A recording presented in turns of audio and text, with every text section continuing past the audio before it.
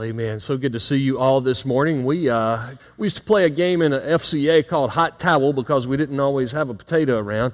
And I guess there's a hot potato somewhere, but and some kids have used a beanbag before. But the object of the game was to not get tagged while you were holding something. So, but here's the deal: we're going to tweak the game just a little bit. So, Alex, you come help me out up here. I'm going to throw this beanbag to somebody, and you try to touch them before they get it back to me. Let's see if Alex can get anybody.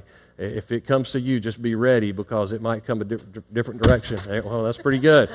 Zach's fast. He's pretty good at this game, so you just never know which way it's going to go. All right, Alex, I know you're faster than that. Come on now. Come on. You can get Seth. Come on. You got it. All right. Can you get to Andrew over there? You didn't even try. All right. Get close to Sam. All right, you got it. All right, good job. We used to play that game and have a lot of fun with that, and we would try to get our friends in trouble, put something in their hands just at the moment that they were about to be tagged, and then put somebody in the middle, and they might not be as good a sport as Alex is, and we could see how long we could keep them trying to touch. You didn't want to get caught touching the hot towel or a hot potato or whatever, and you've all played games like that. In ministry, sometimes we refer to hot potatoes as those subjects that nobody wants to really deal with. Those subjects that, for some reason or another, we just think, I don't want to touch that. Believers, pastors will often handle certain topics in the Scripture that way. Now, one reason I like to preach through a book of the Bible is that we come across a topic at a time that I can say, well, that's just where the Lord brought us at that time. If that confronted or convicted you, well then I was just kind of, as one pastor said, aiming a shotgun down in a hole. If you happen to be there, then that's your fault. But there are subjects, and I solicited some feedback, certain things I have been asked questions about over the years, things that I've been asked about recently that I've discussed with different age groups in the church, things people have asked me, and then I solicited some more help from other pastors. What are those hot potatoes that we need to be sure that we deal with? And I really felt that the Lord freed me up this summer to say, let's take the summer weeks, let's take the Sundays throughout the summer, and let's just answer some of these questions. Let's deal with some of these hot topics, some of these hot potatoes, if you will. This morning, we're going to look at the question, should Christians lighten up on marriage and sexuality? That's one of the hot potatoes. Nobody likes to really talk about that, but it's certainly a hot potato, a hot topic even in our culture today. And so I want to invite you to turn with me to 1 Thessalonians chapter 4, and we'll look at verses 1 through 8. And as you're finding your place and standing this morning, I'll mention some of these other subjects. We'll be looking at other sins against the body, other than the sexual sins that we'll look at this morning. There are other sins against the body. There's the subject of biblical manhood we're going to look at on Father's Day. That's something that's not a popular topic in our culture anymore, to talk about biblical manhood, spiritual leadership among men, and things like that. We're going to talk about the work of the Holy Spirit and what's the real evidence of the work of the Holy Spirit in somebody's life. We're going to talk about politics on God and country. Should the church even be talking about politics? We'll answer that question.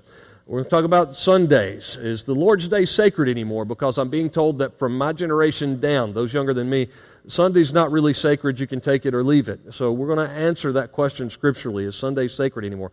Biblical stewardship is one of those hot topics. Other religions. What about all these other people? Divine sovereignty as far as election, predestination, and free will. How does all that work? Who's right in this debate? We'll deal with that subject. Last days. Are we living in the last days? When's the rapture going to take place? That's one of the questions we'll deal with at the end of the summer. And then the subject of hell. You know, a movie comes out, Heaven is for real, and I believe heaven is for real. Like I said, I didn't need a movie to tell me that, but sometimes we try to just look at it in such a way that we think, well, everybody's going there. The truth of the matter is everybody's not going there. We need to be answering another question as well. Is hell for real? And we'll talk about that. Why are these hot potatoes? Well, usually it's because of the conviction. Maybe it's the conviction on the pastor, because I'm going to deal with some subjects. Even next week, I'm going to deal with some subjects that convict me personally. And sometimes pastors don't want to bring up a subject of gluttony when it's fried chicken and pound cake as far as the eye can see in Baptist ministry. But we're going to deal with some subjects that are convicting. We're going to deal with some subjects that are confrontational.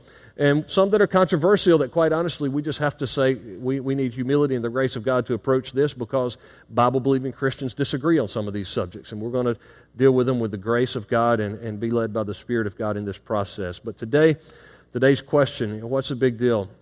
Should Christians lighten up on marriage and sexuality? And let's look at the text here, 1 Thessalonians 4. Finally, then, brethren, we urge and exhort in the Lord Jesus that you should abound more and more, just as you receive from how you ought to walk and please God. For you know the commandments we gave you through the Lord Jesus. For this is the will of God, your sanctification, that you should abstain from sexual immorality, that each of you should know how to possess his own vessel in sanctification and honor, not in passion of lust like the Gentiles who do not know God, that no one should take advantage of and defraud his brother in this matter, because the Lord is the avenger of all such, as we also forewarned you and testified, for God did not call us to uncleanness, but to holiness. Therefore, he who rejects this does not reject man, but God, who has also given us his Holy Spirit. And Father, we depend this morning on your Holy Spirit to guide us into this truth, to bring about the conviction and the grace that we need this morning. Lord, we thank you for your truth, and we can preach and teach and live it unapologetically, regardless of what this world says. We thank you for that in Jesus' name. Amen. You can be seated this morning. So what's the big deal? Should Christians lighten up? I know the world would love to see us kind of lighten up and back off of this discussion of biblical marriage and the Bible's stance on sexuality. Should we back off? And some would put it this way: shouldn't we at least adapt to the changes that have taken place in culture? You might hear someone say, well, Pastor, we aren't living in the first century anymore. Wake up, we're in the 21st century. Well, let's be reminded of some things. Not much has really changed throughout the course of the years. Anyway, I know we like to think about the good old days, and man, things are a lot different than they used to be, but Paul is writing to the church at Thessalonica. He's writing to this body of believers in what was known as a queen city of Macedonia. It was immersed in the Roman culture, the Roman Empire, with all of the false gods. There was rampant sexual perversion all around them. There was no internet available in those days, but everything that we can find on the internet, they could find in the public arena in Thessalonica and much of the Roman Empire. Thessalonica was strategically positioned along the road known as the Via Egnatia, bringing the east and the west, this great Roman highway. So everything, as a matter of fact, the city walls of Thessalonica had this Roman road, the Via Egnatia, come right through the city gates, right through the middle of town. So everything that was seen in the Roman Empire could be found in Thessalonica. And so it was exposed, the city was. Much like our homes, because of the internet and because of all that's going on in the world, we feel like the world's highway is coming right through our homes, right through our minds, right before our eyes. That was happening in the first century as well because of the influence of the Roman Empire on this city. The virtual world highway is the same way in our homes today. So did Paul let them off the hook and say, well, you know, this is a new day and time, and by the way, we're living under grace, and so let's just kind of, when in Rome, do as the Romans do. Let's just go along to get along. Or did he present them with something that was radically different than what everybody around them were hearing and seeing and experiencing? Well, Paul didn't let them off the hook. Why do we take God's standards for marriage and sexuality so seriously? I'll give you about 3 reasons this morning. The first one we see right here in the first couple of verses. We take seriously the commandments of Scripture. We take seriously. Why is marriage a big deal? Why is marriage and moral purity such a big deal for the body of Christ? It's because we take very seriously this book right here. That the Bible is the inspired, infallible, inerrant Word of God, and it speaks to us and provides us with our guide for faith and practice.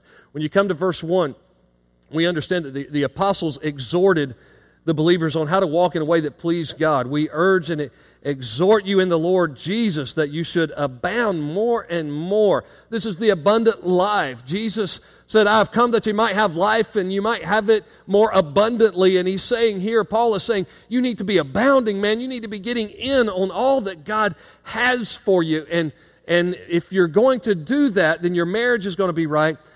And you're going to avoid all of the sexual assault that's coming against you. He says, you've received from us, you've received instruction from us on how to please God. And then verse 2, for you know what commandments we gave you through the Lord Jesus. And when the apostles, the early church leaders, were passing along commandments, they were the authoritative substitutes for the Word of God at that time. As a matter of fact, many times they were delivering these letters, the actual Word of God. But the New Testament wasn't compiled yet, so they were they were expounding on the Old Testament. When we see Jesus discussing the Scriptures or the apostles discussing the Scriptures, they did not at that time have the completed New Testament. So they were expounding on the precepts and principles of the Old Testament, and they had to see everything through the lens of the gospel that Christ had come and given His life for the sins of the world and risen again. But still, they had to interpret it in light of that and build on the foundation of what had been the Old Covenant.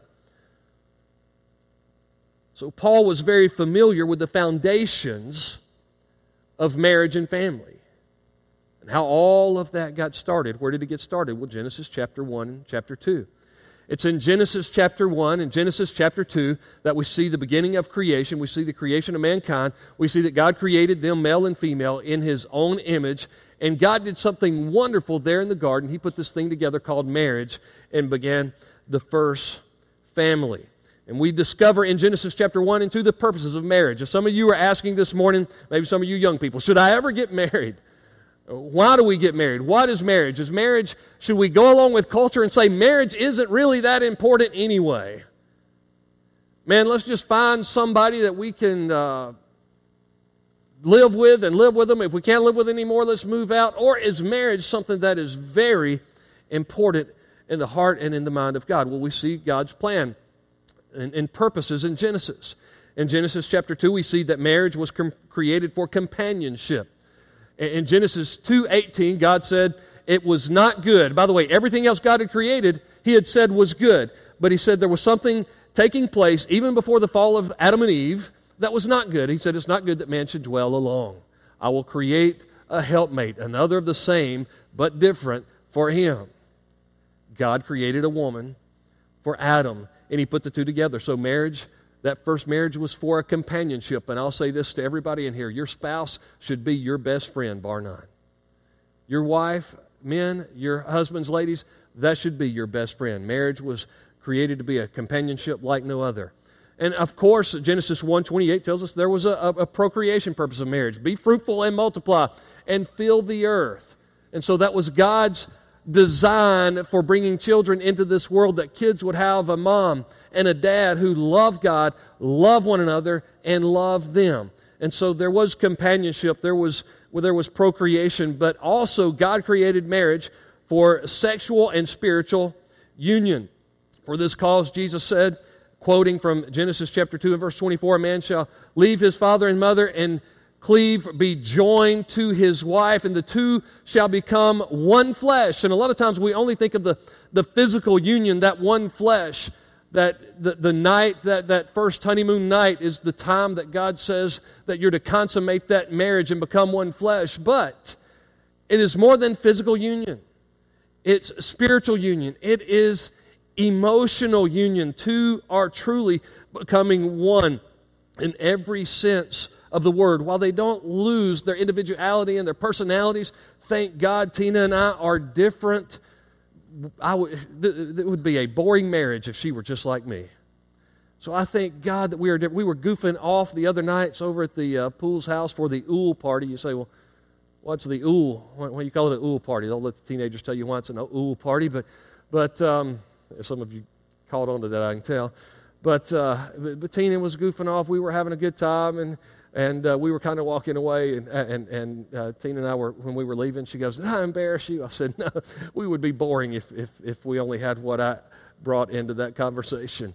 And so I thank God that He made us different, but yet there is a oneness, there is a unity there, and it is physical, it's spiritual, it's emotional. In every way, two are becoming one flesh, and that is God's purpose for marriage, that the two would become one. That's why I encourage young people, a lot of them that have strong convictions for the physical, and say, well, listen, I'm going to abstain from physical activity with the opposite sex, but they get involved in emotional and spiritual. You say, well, Robbie, are you anti-spiritual? You don't think that a boy and a girl that are just starting the courtship or dating process ought to hold hands and pray together? I'm like, no, I don't believe they should hold hands and pray together, because once they begin to bond spiritually, it will be natural for them to want to bond physically. And so they need to wait until they're ready for that.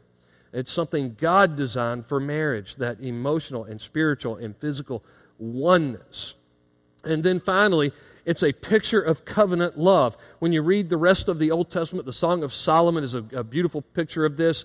A conjugal love, but also a picture of God's relationship with Israel. The prophets often spoke of God's relationship with Israel as a marriage, and when Israel rebelled, they were hurting that picture of marriage. And Jesus applied the same principle in the New Testament, and then the apostles come along, like the Apostle Paul in Ephesians chapter 5, and he says, husbands, love your wives as Christ loved the church and gave Himself for her. So if you're wondering, what is the purpose of marriage? Why did God design marriage? Companionship, procreation, sexual and spiritual union, and to be a picture of covenant love. We exchange rings because they represent, they're the sign of our marriage covenant. But our marriage itself is to be a picture of covenant love. As my kids want to learn about who God is, they need to see me loving my wife as Christ loves the church. And they want to know how the church should respond to that. They see how Tina responds to my love and her respect for her husband. Ephesians 5 lays that beautiful picture of marriage out. Those are the purposes of marriage. So we take very seriously the commandments of Scripture. And we have a strict interpretation of what marriage is all about, because God has a strict interpretation of what marriage is all about. Adultery pictures a world that is unfaithful to God, and we don't want our marriage to reflect a world that is unfaithful to God. When God is rebuking Israel through the prophets in the Old Testament, He says, you have played the harlot. You've committed spiritual adultery. And so God hates adultery within a marriage context. He hates sexual relations outside of the marriage context because it pictures a world that is unfaithful to God. And we're to picture the opposite of that. We're to picture in our marriage a covenant relationship. And that means, young people, the covenant has to be in place for you to have the conjugal relationship. Malachi chapter 2 and verse 16 says that God hates divorce.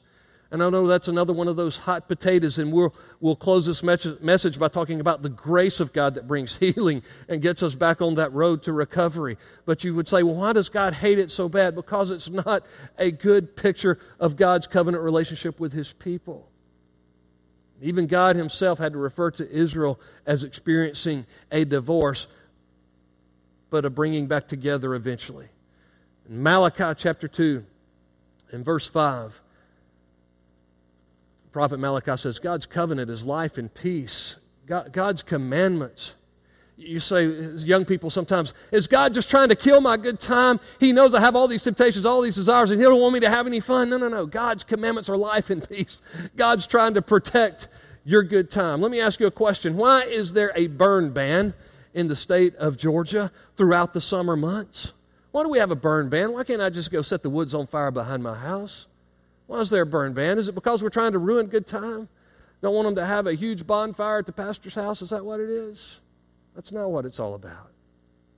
It's about protecting natural resources. It's about using wisdom and using discretion to say, you know what? This thing can get out of hand, and it can ruin somebody's good time in a heartbeat. We see wildfires spreading all over the place, and that's what's happening with sexual perversion in America today. It's spreading like wildfire because we haven't kept it in the context that God placed it, and that's marriage, a covenant relationship, not a contract, no need for prenuptial agreements, a covenant relationship between one man and one woman for a lifetime. And that's the way God established it from the beginning. God hasn't changed his mind on that. It's still between one man and one woman for a lifetime. And a lot of ministry, a lot of us taking the grace of God to the world means, yeah, the wildfire spreading, and we got to go put those.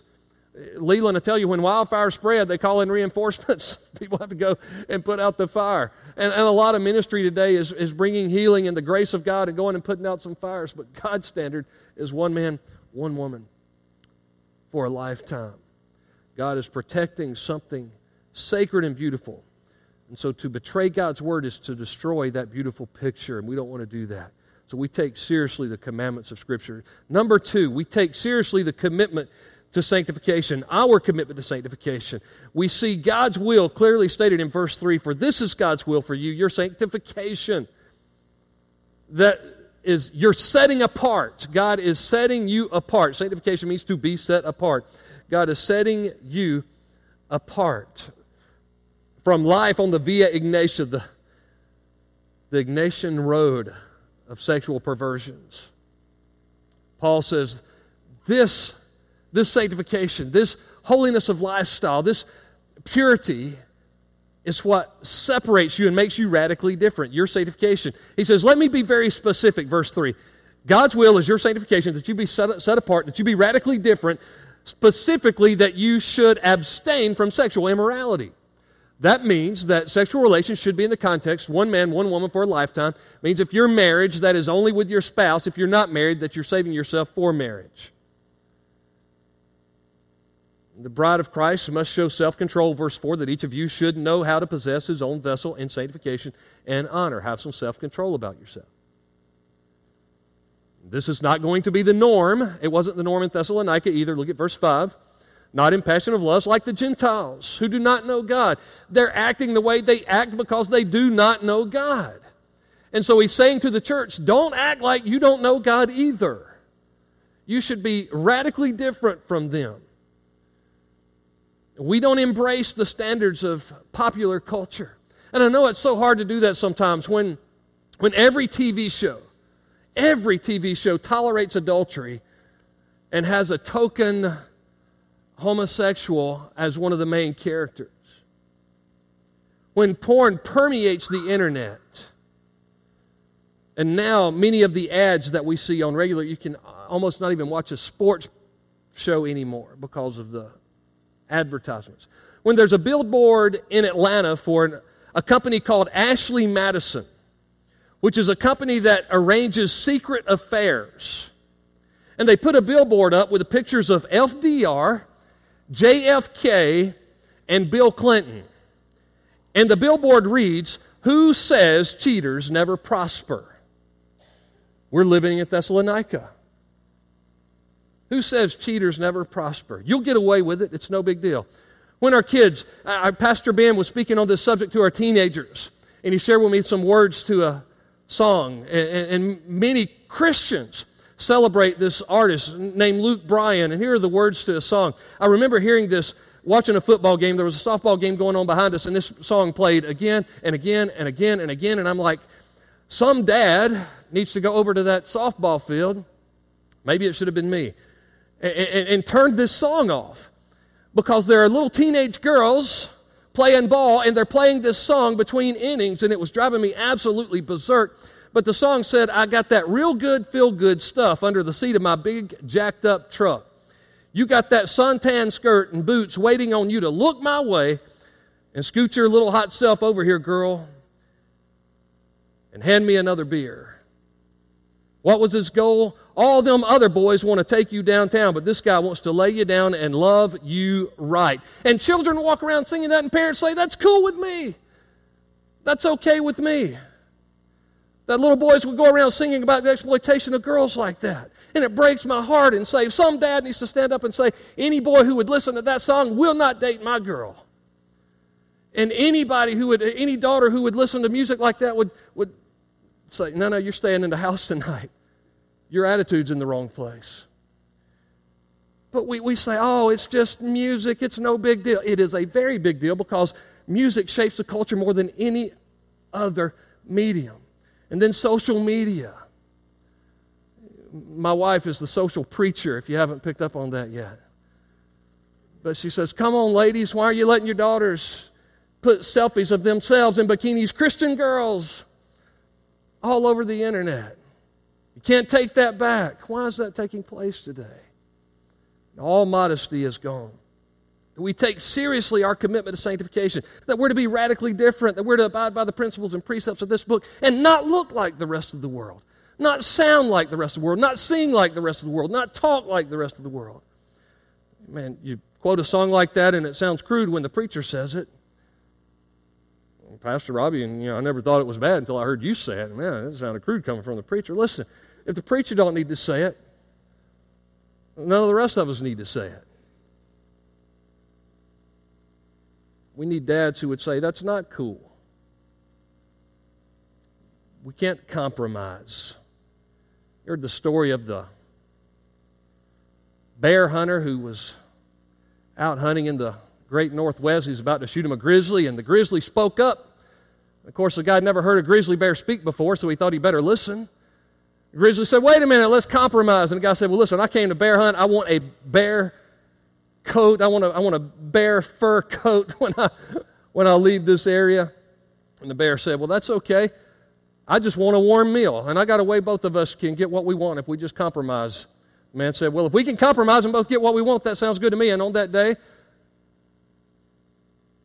the bear walked away with his warm meal, and the man walked away with his bear fur coat wrapped around him.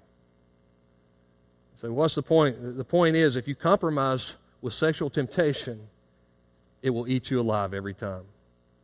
You tolerate a little. You give it an inch, it takes a mile. Does your music, does your clothing, does your flirtatiousness, do your standards compromise God's standards? Is the church too hard on this subject? Sadly, I would say the church isn't even close to the holiness and heart of God on this subject anymore. I don't think we're too hard. I don't think we're even close. We look radical because we're harder on these subjects than the world, but we're not even close. He goes on to say, and verse 6, don't defraud your brother. Some translations, some of the more modern translations say don't defraud your brother or sister in this, because what it's trying to say is, as it interprets in the translation, young men, you should not defraud young ladies. You shouldn't take advantage of young ladies in this area. But what it's really saying, very literally, is young men, don't defraud your brothers in Christ in these areas. So wait a minute, does it deal with homosexuality? That's not what he's dealing with here. How do you defraud your brother? You defraud your brother by when you take something that belongs to him. So if you commit adultery, that woman belongs to another man. That's defrauding your brother.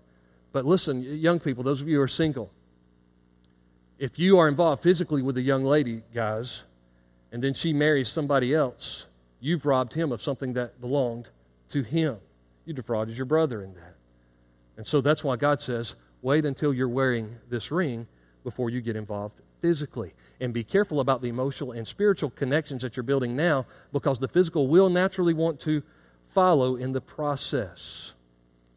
And then third, we take seriously the conviction of the Spirit. As Bible-believing Christians, we believe in the Holy Spirit. I'm going to bring a message on the Spirit of God. We take seriously the conviction of the Holy Spirit. Verse 7, for God did not call us to uncleanness, but holiness. Therefore, he who rejects this does not reject man, but God, who has also given us his Holy Spirit. In other words, if you are a born-again Christian, then the Holy Spirit of God lives inside of you, and the Holy Spirit is convicting you to examine your heart, even this morning, saying, listen, you're tolerating a little too much here. You're flirting with disaster here. You're walking a little bit close to the line that God has called you away from. Romans chapter 8 and verse 9 says, if we do not have the Spirit of God, then we do not belong to Him. If you're involved in promiscuous behavior, violating your covenant vows in marriage, or you're not married yet, involved in fornication, sexual immorality, then the Holy Spirit, if you're a child of God, the Holy Spirit is convicting you and will make you feel absolutely miserable. And so that's enough reason right there to say, listen, I don't want to make my life miserable. You're saying, but I don't feel miserable. I'm kind of cool with it. My boyfriend or girlfriend, they're kind of cool with it. We don't feel miserable. We're having fun. Sin's pleasurable for a season. I would say if you say, listen, there's no conviction of the Holy Spirit, then you don't belong to Christ. He who has not the Spirit of Christ does not belong to Christ. Romans 8:9. So we don't get saved and say, you know what? I got saved, I've got salvation, but one day I want to get the Holy Spirit. No, listen, if you don't have the Spirit, you don't belong to Christ. You get saved, the Holy Spirit comes and takes up residence in your life and begins to convict you of sin. You say, that's not right. Galatians 5:16 says, if we walk in the Spirit, that means if we're sensitive and obedient to the Spirit's prompting in our life, walk in the Spirit and you will not fulfill the lusts of the flesh. 1 Corinthians chapter 6, verses 18 through 20 says, flee sexual immorality. All other sins a person commits are outside the body, but whoever sins sexually sins against their own body. Do you not know that your bodies are the temple of the Holy Spirit who is in you, whom you have received of God? You are not your own. You were bought at a price. Therefore, honor God with your bodies. Can you imagine, ladies, if your fathers had always gone with you everywhere you ever went? Some of the young ladies are thinking, man, I don't think I could handle that. Think about this. If your dad went with you everywhere you ever went. If you go to the movies, Dad goes with you. If you go on a date, Dad goes with you. If you go to the prom, Dad goes to the prom with you. If you go to a party, Dad goes to the party. When you go to school, Dad goes and he sits right there with you. You go to practice ball, Dad is right there. Every time you email, Dad is over your shoulder reading the email. If you Instagram, Dad sees the Instagram. If you Snapchat, tweet, Facebook, whatever you do these days, if you're doing it, Dad is right there superintending every moment of the process. Some ladies are thinking, man, I don't think I could have handled that. But listen, here's the wonderful thing about the Spirit of God. He doesn't leave you. He seals you to the day of redemption. That means you can't say, wait a minute, Jesus, you stay right over here because I'm going to go do something that might be a little bit sinful.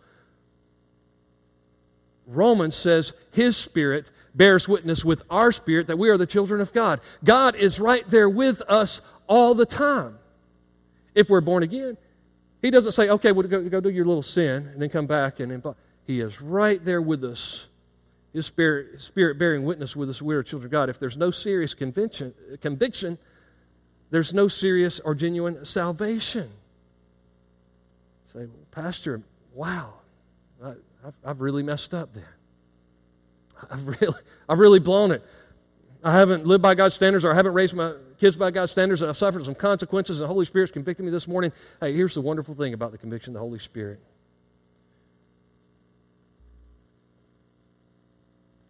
We're in great company. We're in great company. David, man after God's own heart, King of Israel, he wrote to that nation for eternity. Fell into temptation. When kings were out at war, he fell into temptation. He fell into adultery. You know the story, David and Bathsheba. Nathan the prophet confronted him on that. The Spirit of God brought conviction into his life. David later would write these words in Psalm 32 after this experience. He said, blessed is he whose transgression is forgiven, whose sin is covered. Blessed is the man to whom the Lord does not impute iniquity, and in whose spirit there is no deceit. When I kept silent, my bones grew old. Through my groaning all day long, for day and night your hand was heavy upon me. My vitality was turned into the drought of summer. What was David saying in Psalm 32? He's saying, while I was living in this sin, I was miserable, and you will be too. If you're a child of God, you will be too. If you're a born-again Christian, the Spirit lives inside of you, and you're trying to live according to the standards of this world, you will be miserable. David was miserable and broken and convicted and depressed before God. Then he says, but I acknowledge my sin to you. My iniquity I have hidden no more. I said, I will confess my transgression to the Lord, and you forgave the iniquity of my sin. In Psalm 51, David says in a prayer, create in me a clean heart, O God. Restore that right and steadfast spirit within me. Restore the joy of my salvation. David didn't lose his salvation, did he? But he lost his joy. Some of you this morning are saying, Pastor, I've blown it. Places I've been, things I've seen, relationships that I've messed up. Listen, the good news is everything that we've read has to be filtered through the cross of Jesus Christ. God loves you. God is ready to start brand new with you in that covenant relationship. And He says, I want you to be radically different from this day on. Be cleansed by the blood of Jesus and be clean and live clean before me from this day forward. And with a true repentance. David said in Psalm 51, you don't want me to go sacrifice more animals. What you want in me is a broken and contrite heart. And that's what God wants in us when we have tried to identify too much with this world and its standards, that we would just be brokenhearted. Say, Lord Jesus, I'm coming back to you. I'm going to do it your way. Would you bow your heads with me?